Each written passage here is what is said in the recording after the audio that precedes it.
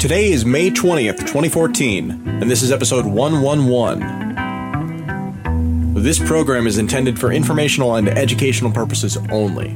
Cryptocurrency is a new field of study. Consult your local futurist, lawyer, and investment advisor before making any decisions whatsoever for yourself.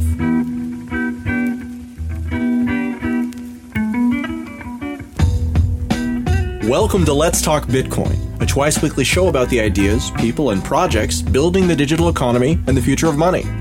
My name is Adam B. Levine, and today's episode is a little different. Episode 111 of Let's Talk Bitcoin is all about Amir Taaki and the movement of thought that he embodies.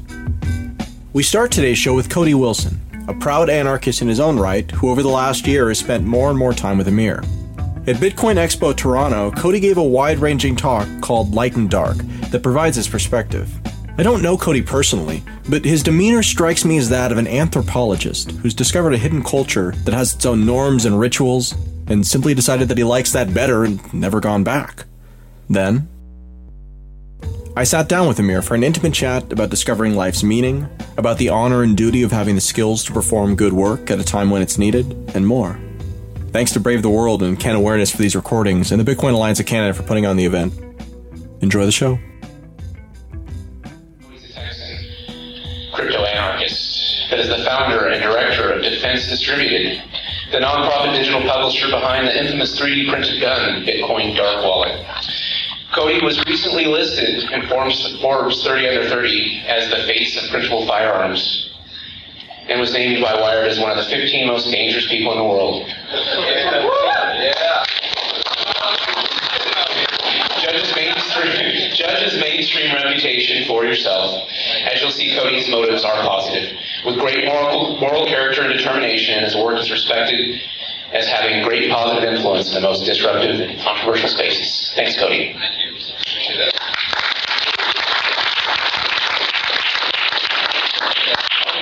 I'm really glad, by the way, this isn't like 1,000 people, so let's have something more conversational, yeah? Okay. I have some quick notes. I threw out everything I was going to... Did any of you guys come to the hackathon yesterday? Yeah. Did you guys get to catch... hackathon. Did you catch Amir Taaki's dark market presentation? Fantastic. I think I'll start with that, and then we'll kind of roll into discursive points. But, the title of the speech is Light and Dark. Not that titles matter, but I think it's something that we can start with. There's been a kind of duality finally recognized by the mainstream accounts of Bitcoin, trending toward, it's something we were trying to help you get toward with our announcement of something like the dark wallet, that there would be this like Manichaean understanding of Bitcoin. There's the legitimate factors of Bitcoin, and then there's the black markets. There's the white market Bitcoin that we're all trying to kind of work together for. And there's the black market Bitcoin, which is an anomaly, kind of outside of things, something that was like an accident of history, shouldn't have been allowed to happen, and we're kind of moving past it. Thank God. This is how the Senate hearings on the Silk Road were formulated. After the Silk Road, right? Post-Silk Road, kind of wishful magical thinking, we're dispelling the ghost of whatever that was, who knows why that happened, but now that it's over, let's talk about how we can work together, kind of unionize and synthesize this wonderful technology, which of course has great social import. How can we work together to make this thing a good thing for everyone? This is the form of like light thinking.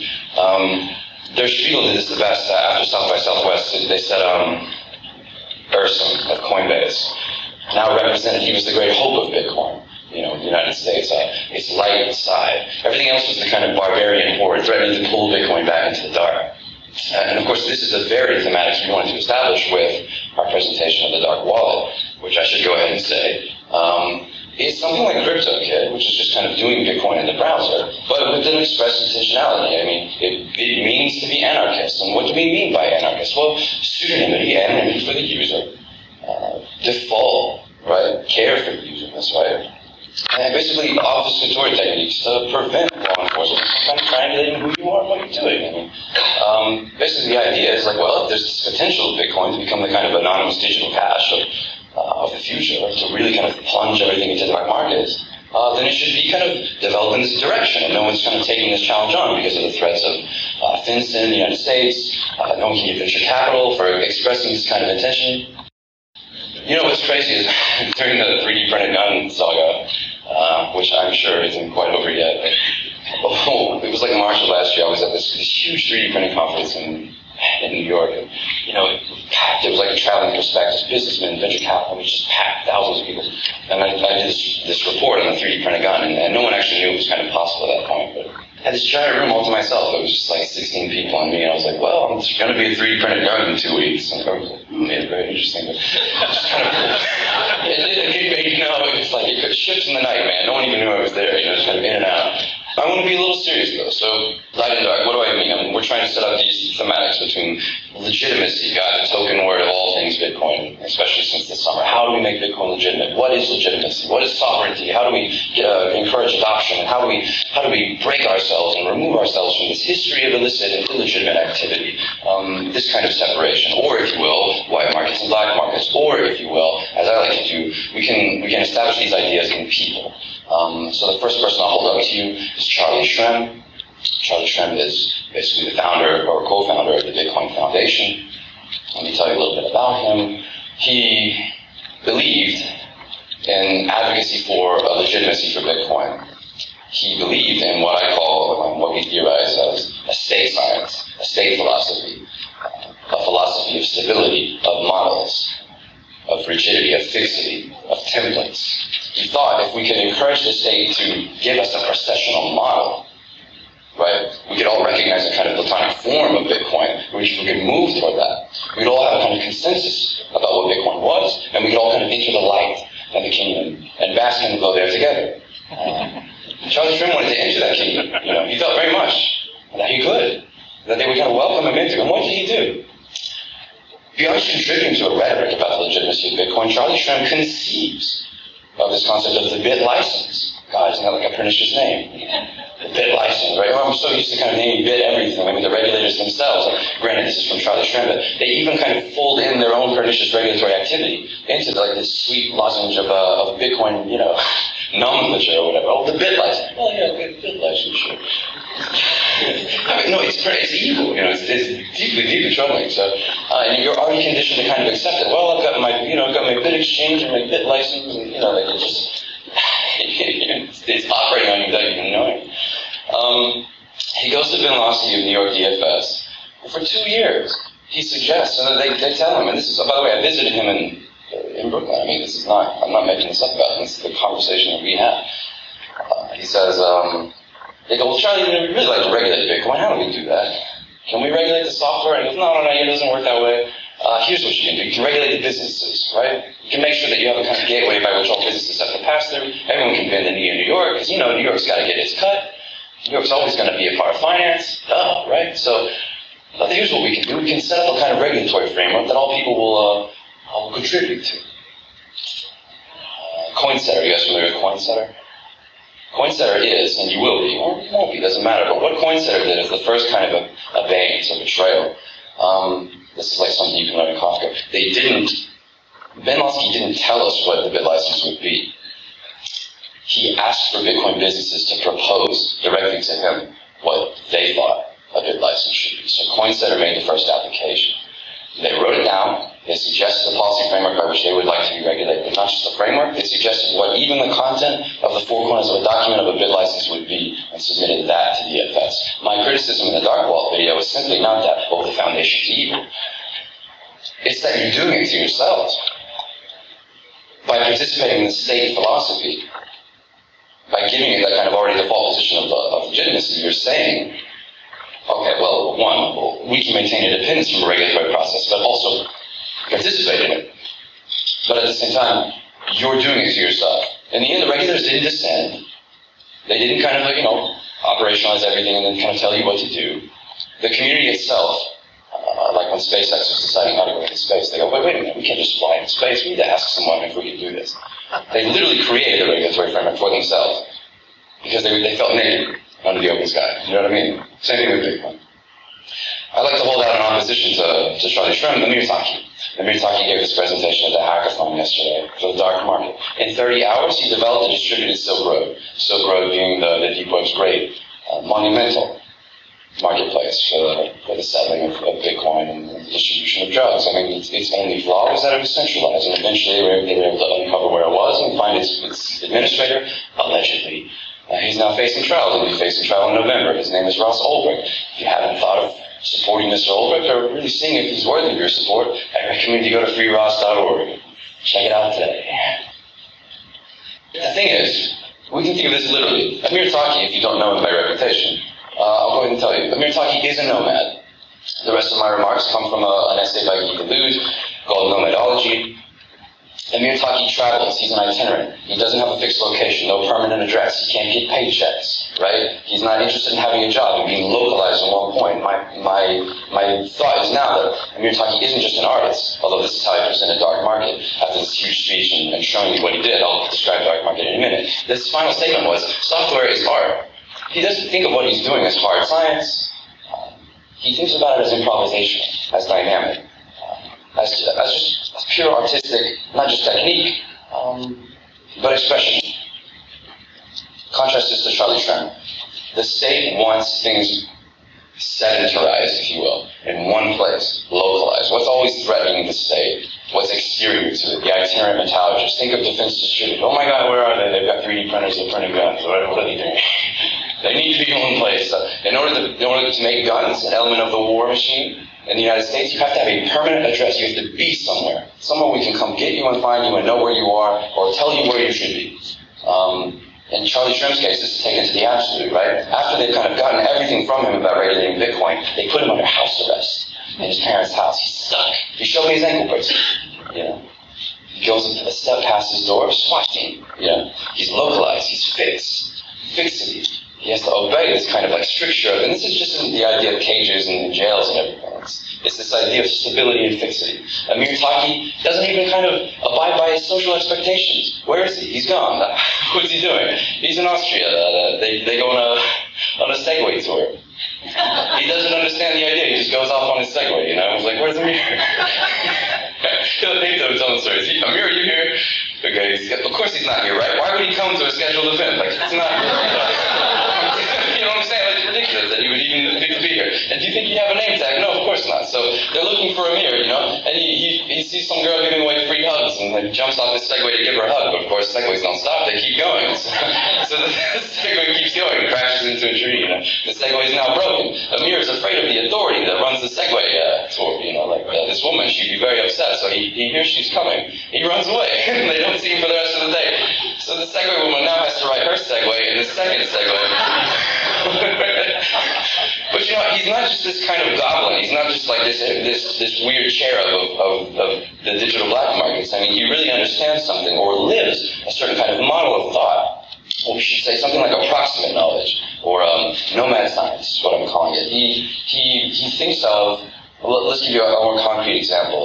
And this is light and dark, what I'm trying to say here. There's this world of hard forms and royal science and rigidity and stability and templates. And then there's something like the Gothic journeyman building cathedrals centuries ago, right? They used to travel around, they were itinerant, and they had their monk masons who would follow them around. And they didn't learn, and they didn't really practice Euclidean geometry. They were all about expressing this. What did they want? We wanted to build bigger. We wanted to build dynamically. And if you look back at these Gothic journeymen, they didn't need blueprints. Or if they had them, they were nothing like the finished forms that you saw. They were just interested in projection, expression, taking a form or taking an original place and just with like Archimedean kind of intuition, project, building out, kind of creating just dynamically, improvisationally on the spot. Bricoleurs they were. They took what was around them, they took a kind of sense and intuition from the things around them, and built incredibly expressive buildings. The thing about this is, of course, some of these collapsed in the 12th century and after, right?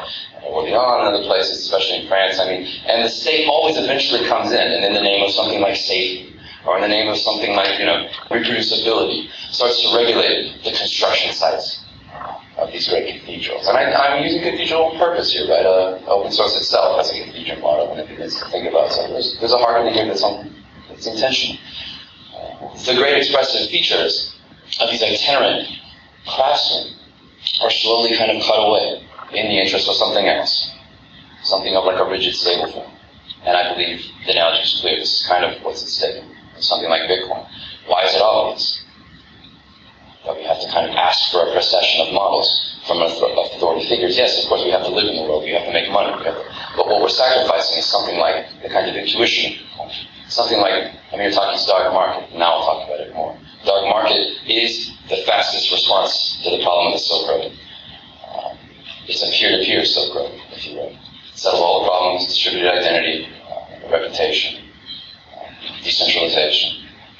stealth identities, basically, pseudonymity, escrow, Bitcoin, all this stuff. Except they just showed it.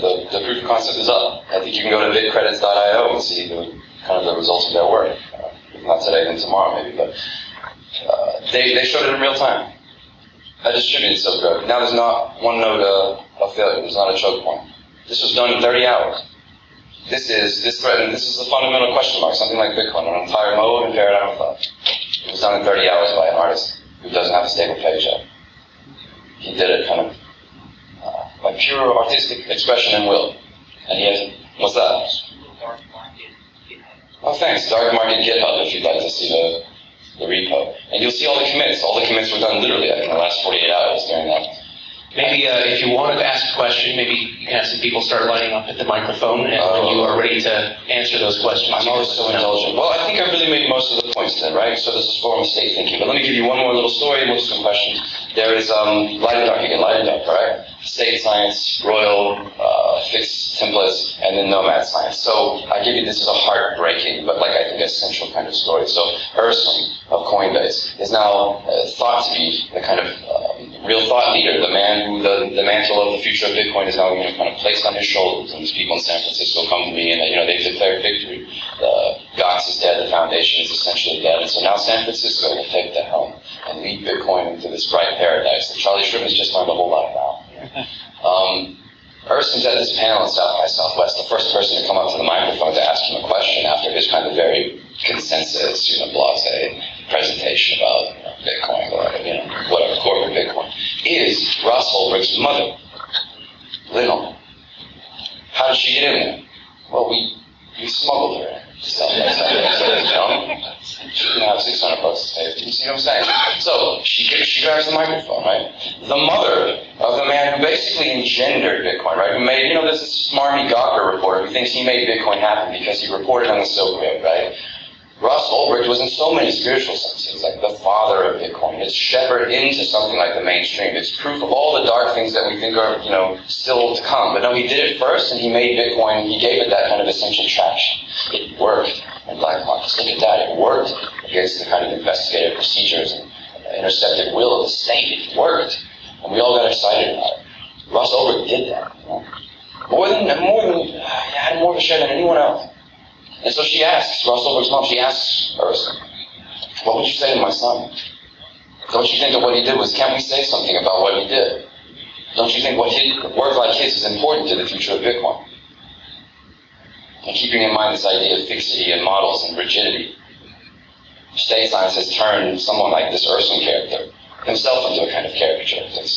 He, by his pressure above him, these venture capitalists, the pressure on his business is the kind of sole point now for exchange and his relationship with Silicon Valley Bank, and I'm sure that his relationship with regulators. He couldn't say a thing. He stumbled. He had nothing to say. He knew he couldn't say anything. And who knows, but it doesn't matter if he's an anarchist at heart, like some of these guys I met the other day. Anarchism's not a feeling. He was rendered impotent by the state science. The mother of one of the great nomad scientists, right? The guy who in the full abandon and recourse to his own efforts built this beautiful marketplace in total secrecy, without rules of the road, right? His mother asks Erskine to just say one's name, and he can't. It's a variance, it's betrayal, it's failure. And that's an impotent model, ladies and gentlemen, that will never go anywhere. So, I'm happy to take questions. Thank you for thinking of this duality with me. We need to come up with a certain kind of terroristic metaphysics of Bitcoin. Don't be afraid of the dark. Dark market. CryptoKit is the world's first Chrome browser Bitcoin wallet. It's the easiest, fastest Bitcoin wallet payment system. With a simple one-click install, it takes just seconds to get your wallet set up. And because CryptoKit finds the address and payment for you, there's no more fussing around or tab switching. CryptoKit is more than just a wallet. It comes with a preloaded PGP encrypted social network, news feeds from Reddit and Google, and up-to-date charts from exchanges. Finally, CryptoKit Directory allows you to make two-click payments with any of the BitPay merchants. Once you install CryptoKit, you won't need anything else. For more information or to download CryptoKit, visit CryptoKit.com.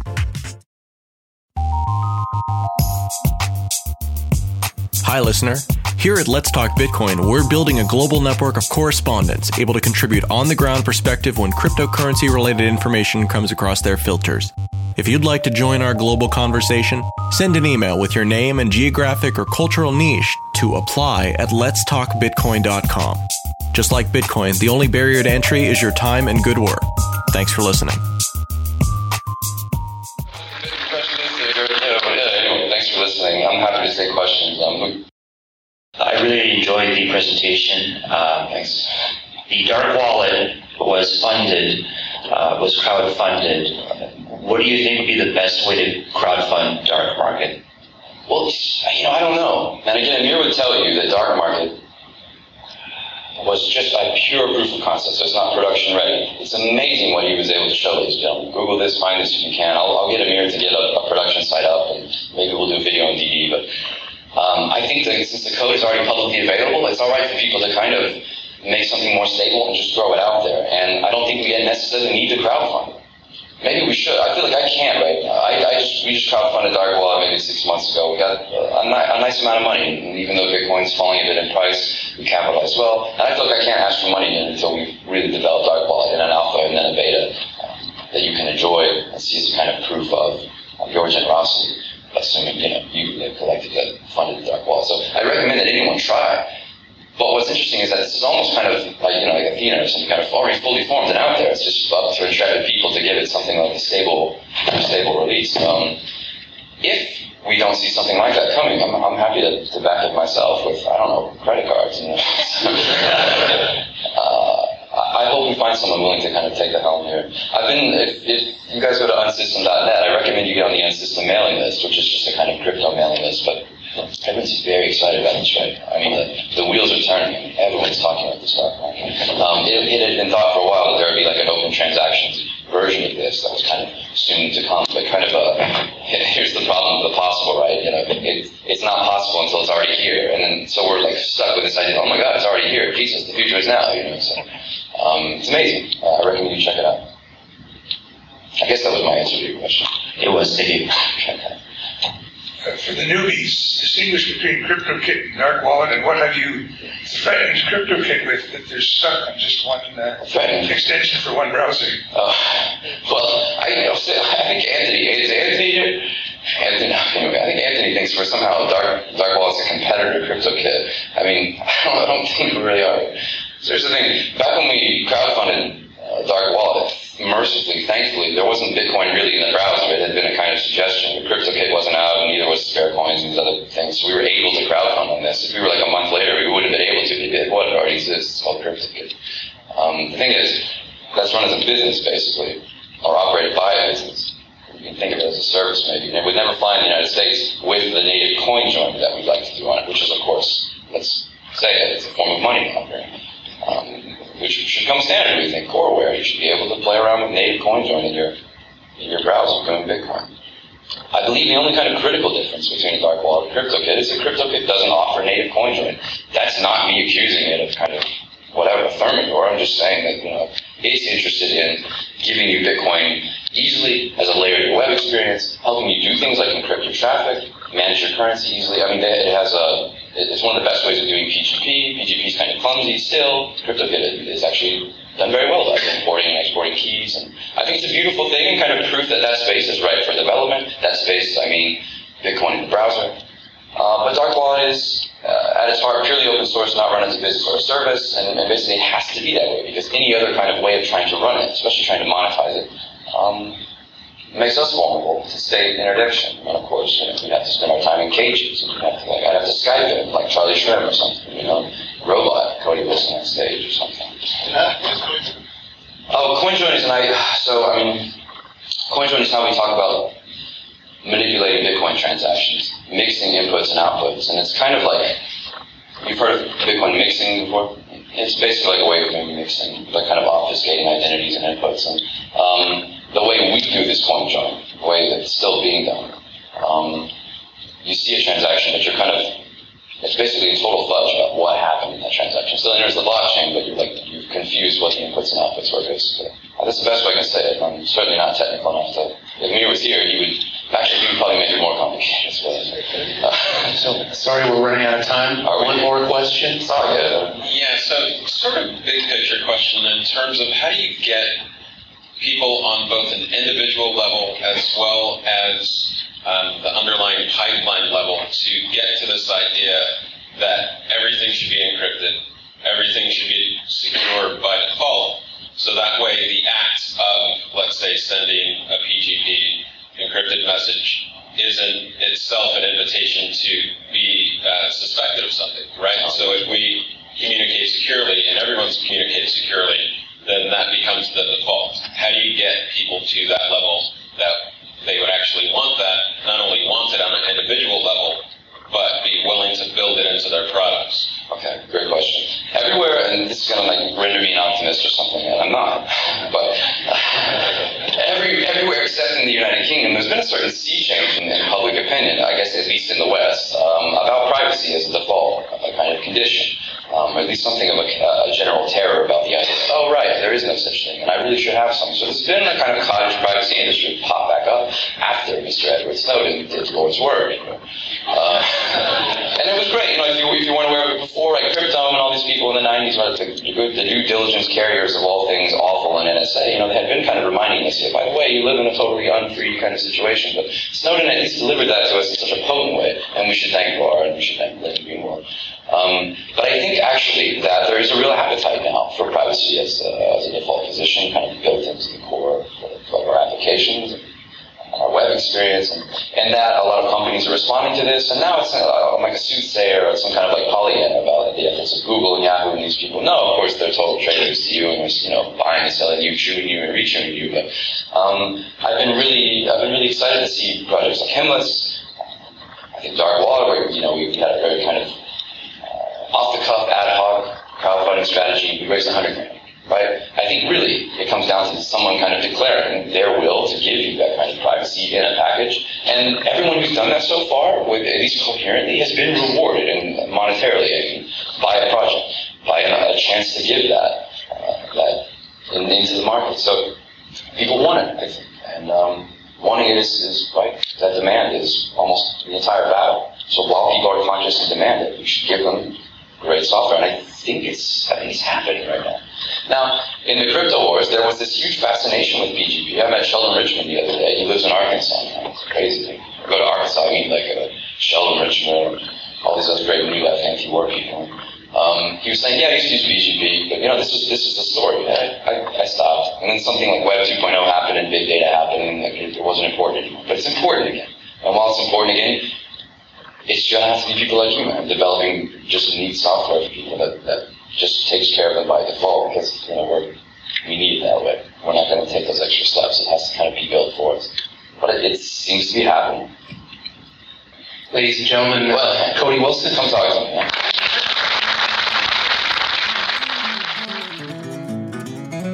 Well, Satoshi Nakamoto, that's a name I love to say. And we don't know much about him, but he came to save the day.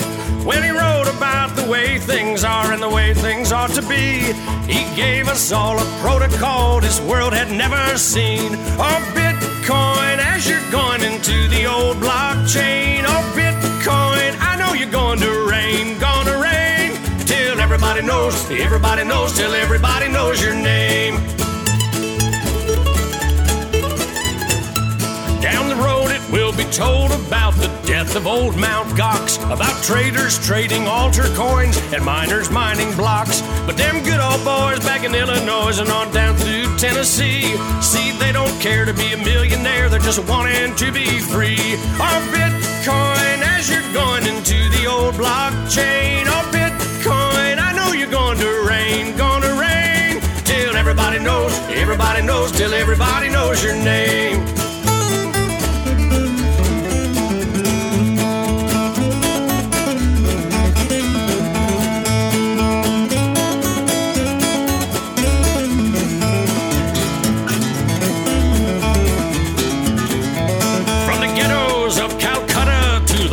Of Parliament, while the bankers count our money out for every government.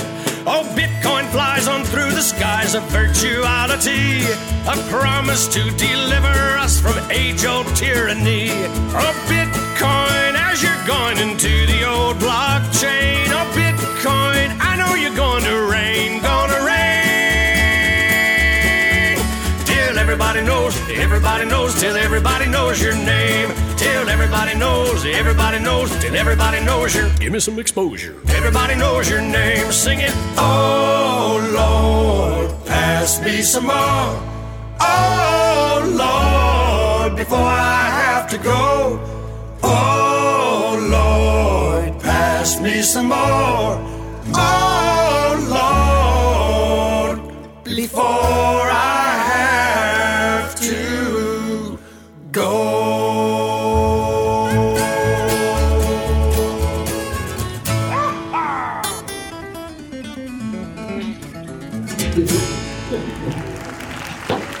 Amir, the first time I saw you speak was, I think it was on BBC. You were wearing what looked like a school uniform, and your hair was nicely groomed. What changed? Nothing. I run many businesses in my life, and yeah. Nothing. Well, I mean, so we've talked a couple of times over the last few days, and one of the things that you've said a few times is you've told me a story about your friend who makes marmalade from expired food, basically. And the thing that I keep wanting to ask, and I haven't had a chance yet, is there any circumstance under which you think that it's good to have government regulations, or it's good to have standards and regulations that restrict people from doing things, or is it just across the board no? I'm not thinking that we should, nuke the planet, go back to living in caves, destroy everything that we've built and come towards. But certainly we can put our minds together and think how we would like things to be and find a way that we can move in that direction. When I look at the work that you've done with Bitcoin and a variety of the other projects, Dark Wallet's another example, it's obvious that you have an ideological take on this, and that the purity of that ideology is very important to you. So can you kind of articulate why it is that you live the life that you do and do the work that you do? As technologists, our job is to build tools for people to use. And we now find ourselves in an empowering position because of the legacy left to us by many people over history who built the technology with a certain set of ethics and morals in mind. And as someone with a huge amount of skill, you have a responsibility to carry that legacy onwards. There's a revolution in our time, perhaps as important as the invention of DNA itself. The potential for a global consciousness is emerging with a nervous system that spans the entire globe.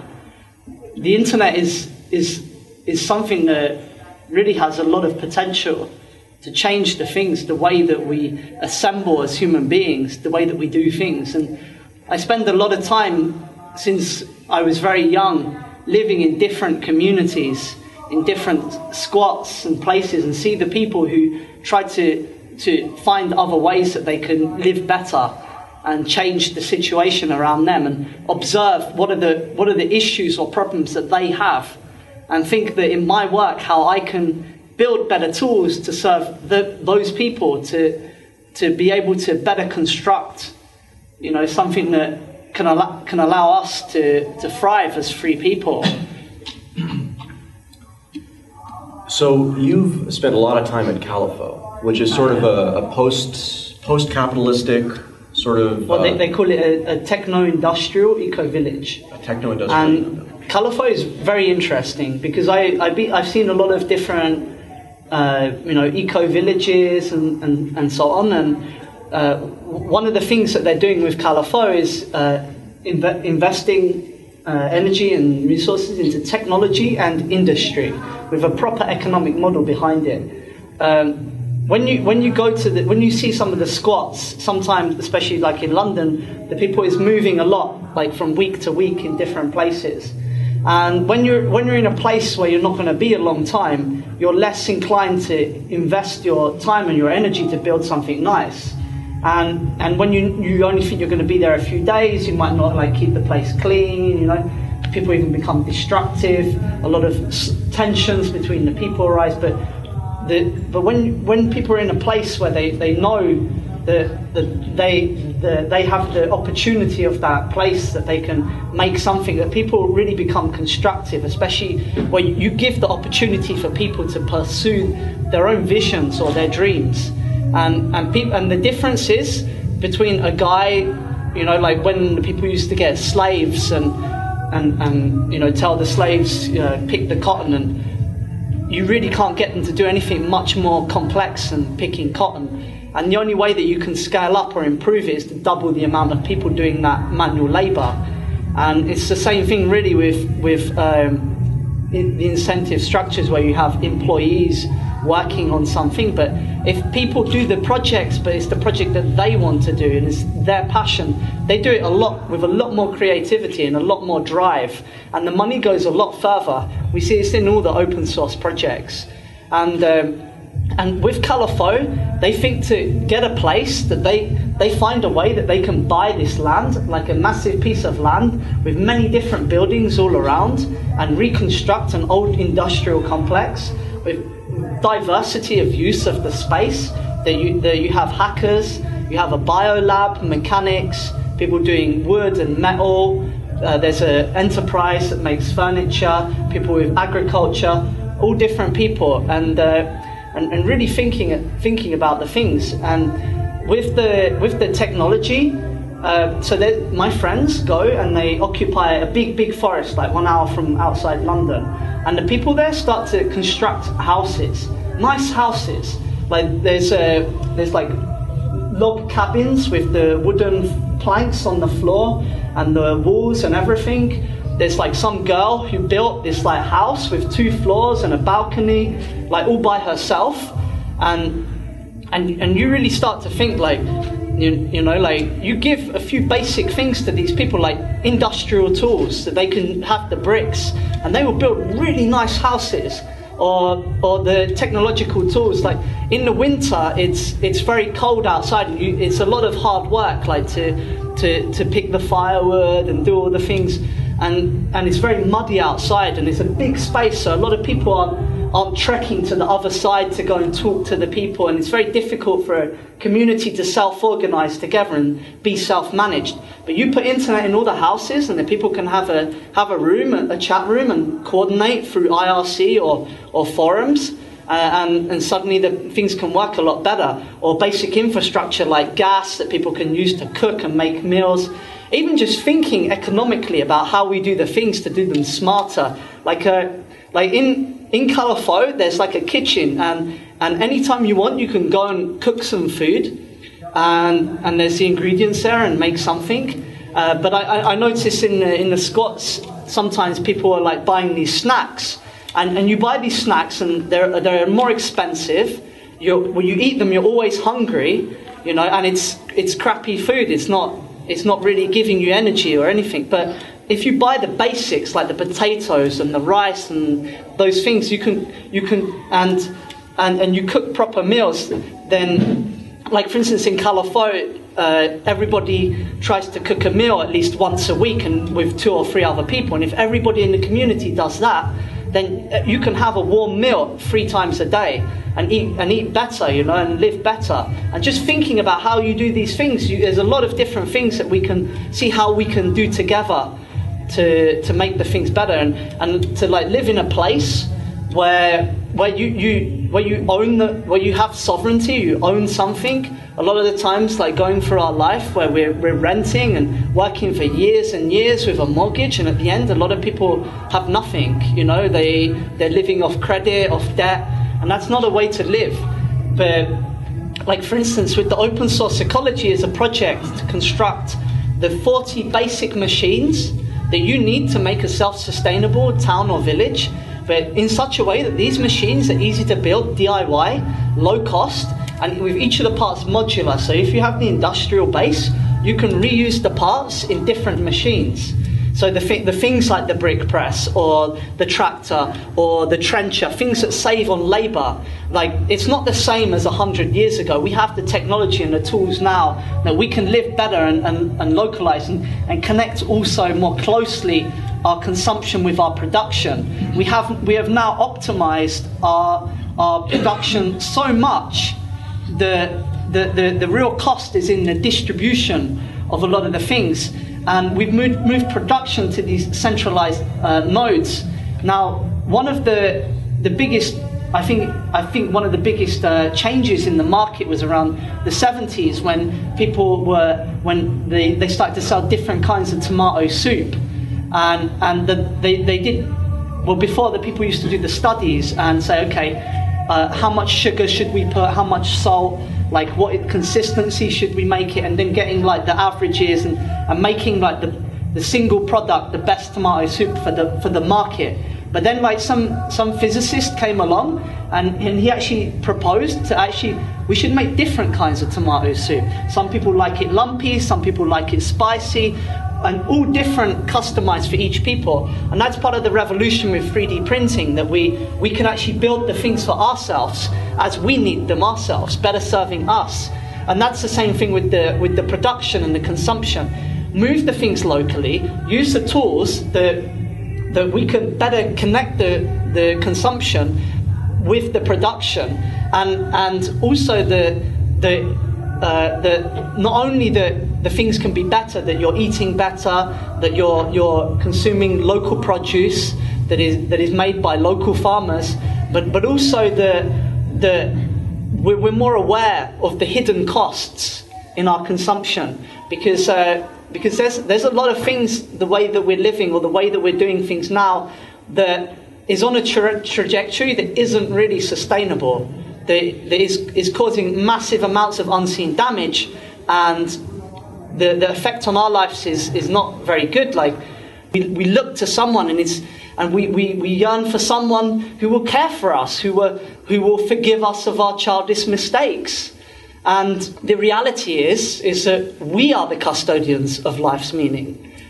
We search for a purpose, but we make our own purpose.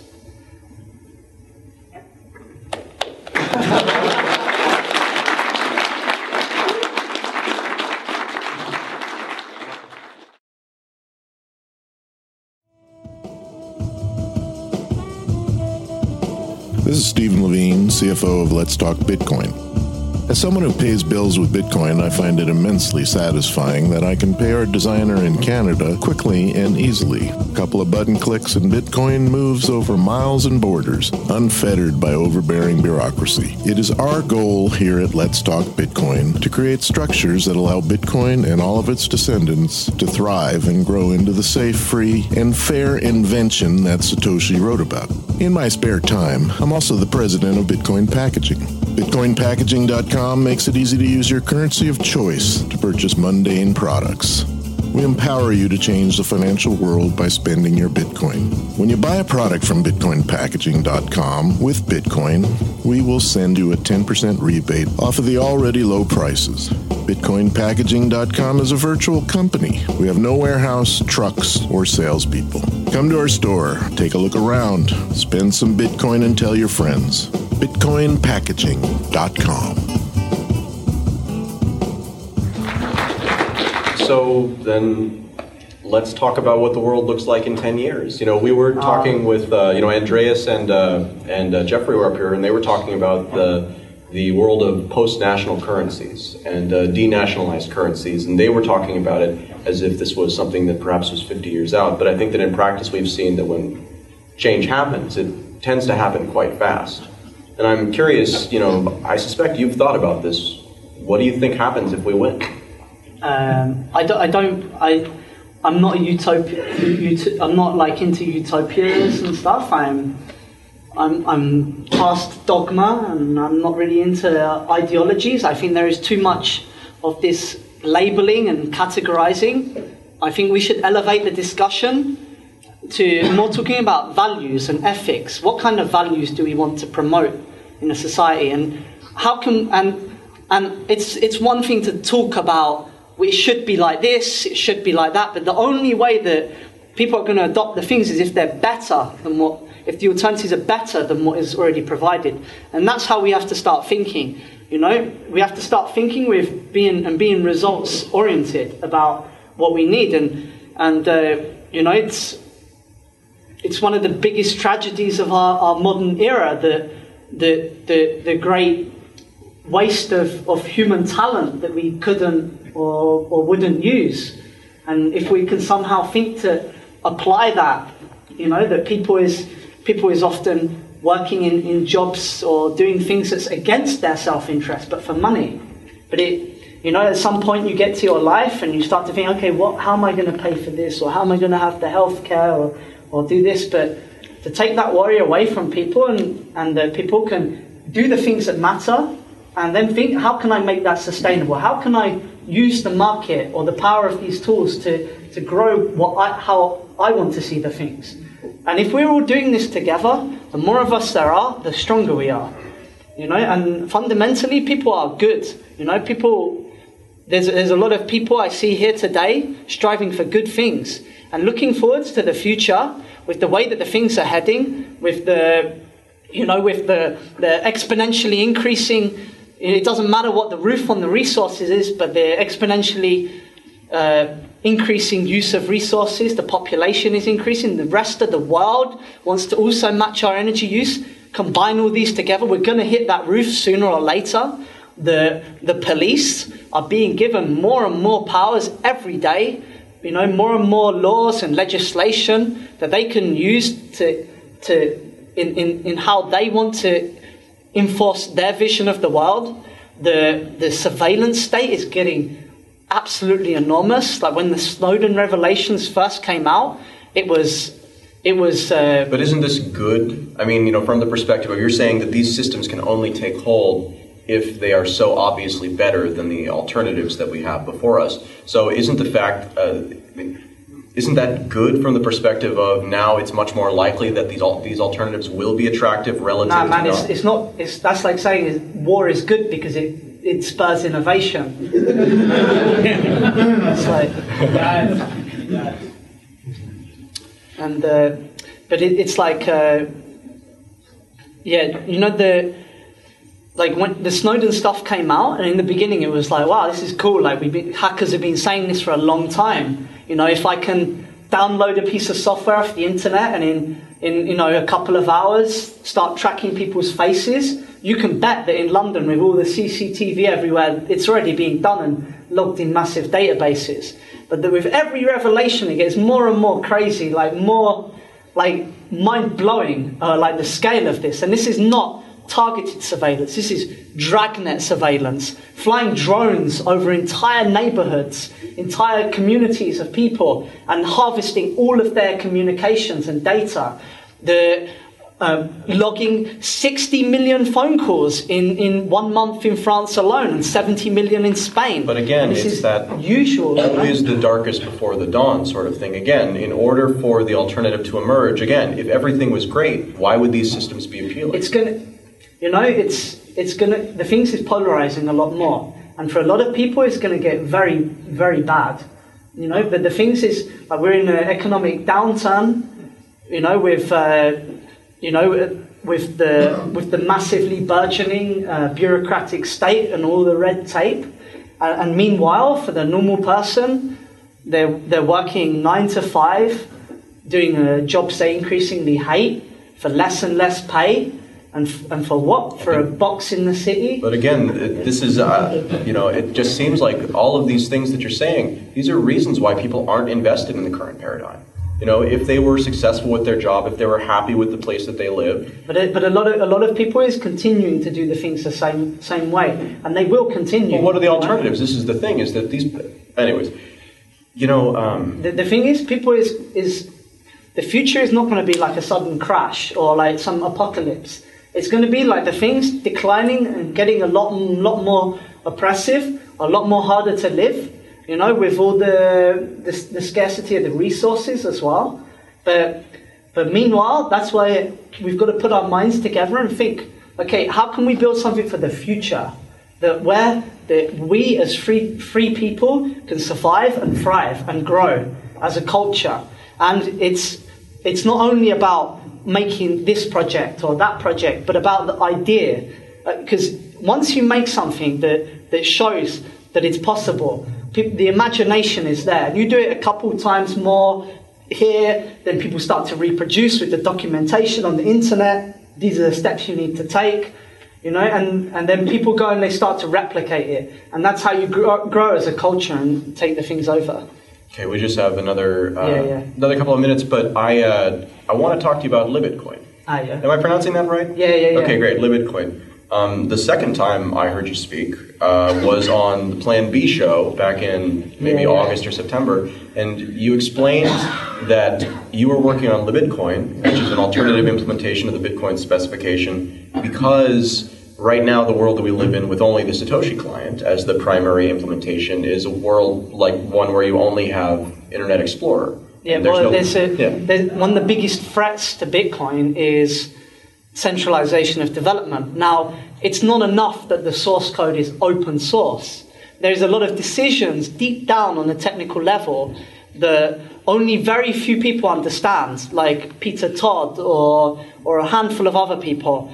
And when you're faced with that decision between A or B, if your motive is slightly corrupted, if you're maybe you're working for some corporation, maybe you might take the choice B, which slightly favors, corporations over black markets, and, then next time it happens again and again, and it's not like some sudden big backdoor put in by the government. It's the sum of many small steps that slowly morph Bitcoin into something very different from the Bitcoin with the principles of Satoshi encoded into there. It becomes a gov coin or a corp coin, and it's no longer serving the interests of the people. A Bitcoin, the Bitcoin for small businesses, for peer-to-peer transfers, for the black market. We already see, and it's not only about the protocol or certain consensus development decisions. It's also about features, about where do we as a people invest our time and energies. Because just like the internet, there are people who develop technologies to track people, to surveil people, to censor people, to limit people's freedom, and it doesn't even have to come from corporations, It can come from ourselves, from Bitcoin corporations that say, we need to protect our liability, we need to protect our interest, and going and implementing features like the blacklists or triangulation of transactions or any number of different features that we can't foresee right now, but in the future there will be that pressure, that inertia to develop those things. But we need actually people who's developing Bitcoin in the spirit or with the integrity of what Bitcoin was intended for, a tool to serve people, to serve a market which empowers everybody. And it's very important that we have the voice in that development circle. And we're not going to get that voice by going to the foundation and asking to be part of their inner circles. The way that we're going to get the voice is by forcing the issue, by making software that's better, that people want to use. And the way that it's going to be better is by playing on our strengths. What strengths do we have? We have software that is equitable, that everybody can use, that everybody can transact with their anonymity intact, that they can use crypto features unencumbered with one another, and that is what we have to do with Bitcoin, and moving away from this image of Bitcoin as a tool to buy a drink in a bar, as something to make it easier for you to shop in the supermarket, I've got my iPhone, using Bitcoin. I'm not criticizing that, but I'm saying there's a bigger reason for Bitcoin. That Bitcoin brings us new tools, that we can exploit. Everybody can use these tools, and that we can use it to really construct something different, like that hasn't ever been imagined before possible, and is better than what exists. Like the crypto features, and with the dark wallet, we want to bring these features out to the people, for the young entrepreneurs, the tools of trade and business of the future. And then it goes beyond just new finance. The blockchain is an amazing new data structure that we can use, and he goes into things about resource management. How can communities or groups of people, it used to be that we had small communities before, but now we have the technology to link up these communities and actually make them scale on a bigger level, for people to be able to organize together on a much larger scale. Tools of governance. You know, I spend a lot of time in community seeing how do the people govern. And each one has a different culture, just like every open source project has a different culture. There are different models with different trade-offs that serve different people. And that's the problem with having one government enforced by one state. You know, maybe there could be startup governments like what the CIC is doing in Catalonia. They are using the legal structure of a cooperative. Well, so let me give you the lightning question here, because we're just about out of time. Amir, this has been great. Okay, so at the beginning of this conversation, I said that you have ideology that's important to you. In the middle of this conversation, you told me that you don't identify with ideology anymore, and instead it's about values. So in less than, a minute, can you articulate what you think the most important values are for you? I had a list somewhere. I met this Jeff Berwick guy last night, and he was telling me about his plan, to get some African nation, pay off the government and the politicians, divide it up into shares, and sell the country out. And I was like, what if some guy buys up half the country? And he's like, what? It's private property. And I was like, but who enforces that? And he goes, you have the right to enforce that. That for me is so f***ed up. Like, that some rich white goes and buys half the country, puts his mansion there, and says, this is my space with the guns and the military. It's another mafia. And, that's not for me. No more mafias. No mafias, no. And it's like, it's not about, I want my sovereignty, the other guy. No, it's like, I want my sovereignty, we want our sovereignty, and I'm going to link with my friends and do the things together.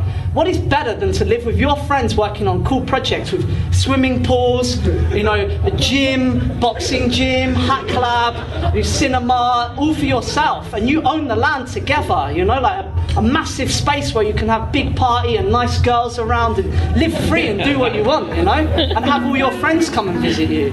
And like and not only like 100 people, 10,000, 1 million, and all having fun and being free. That's the way to live. Yeah. Ladies and gentlemen.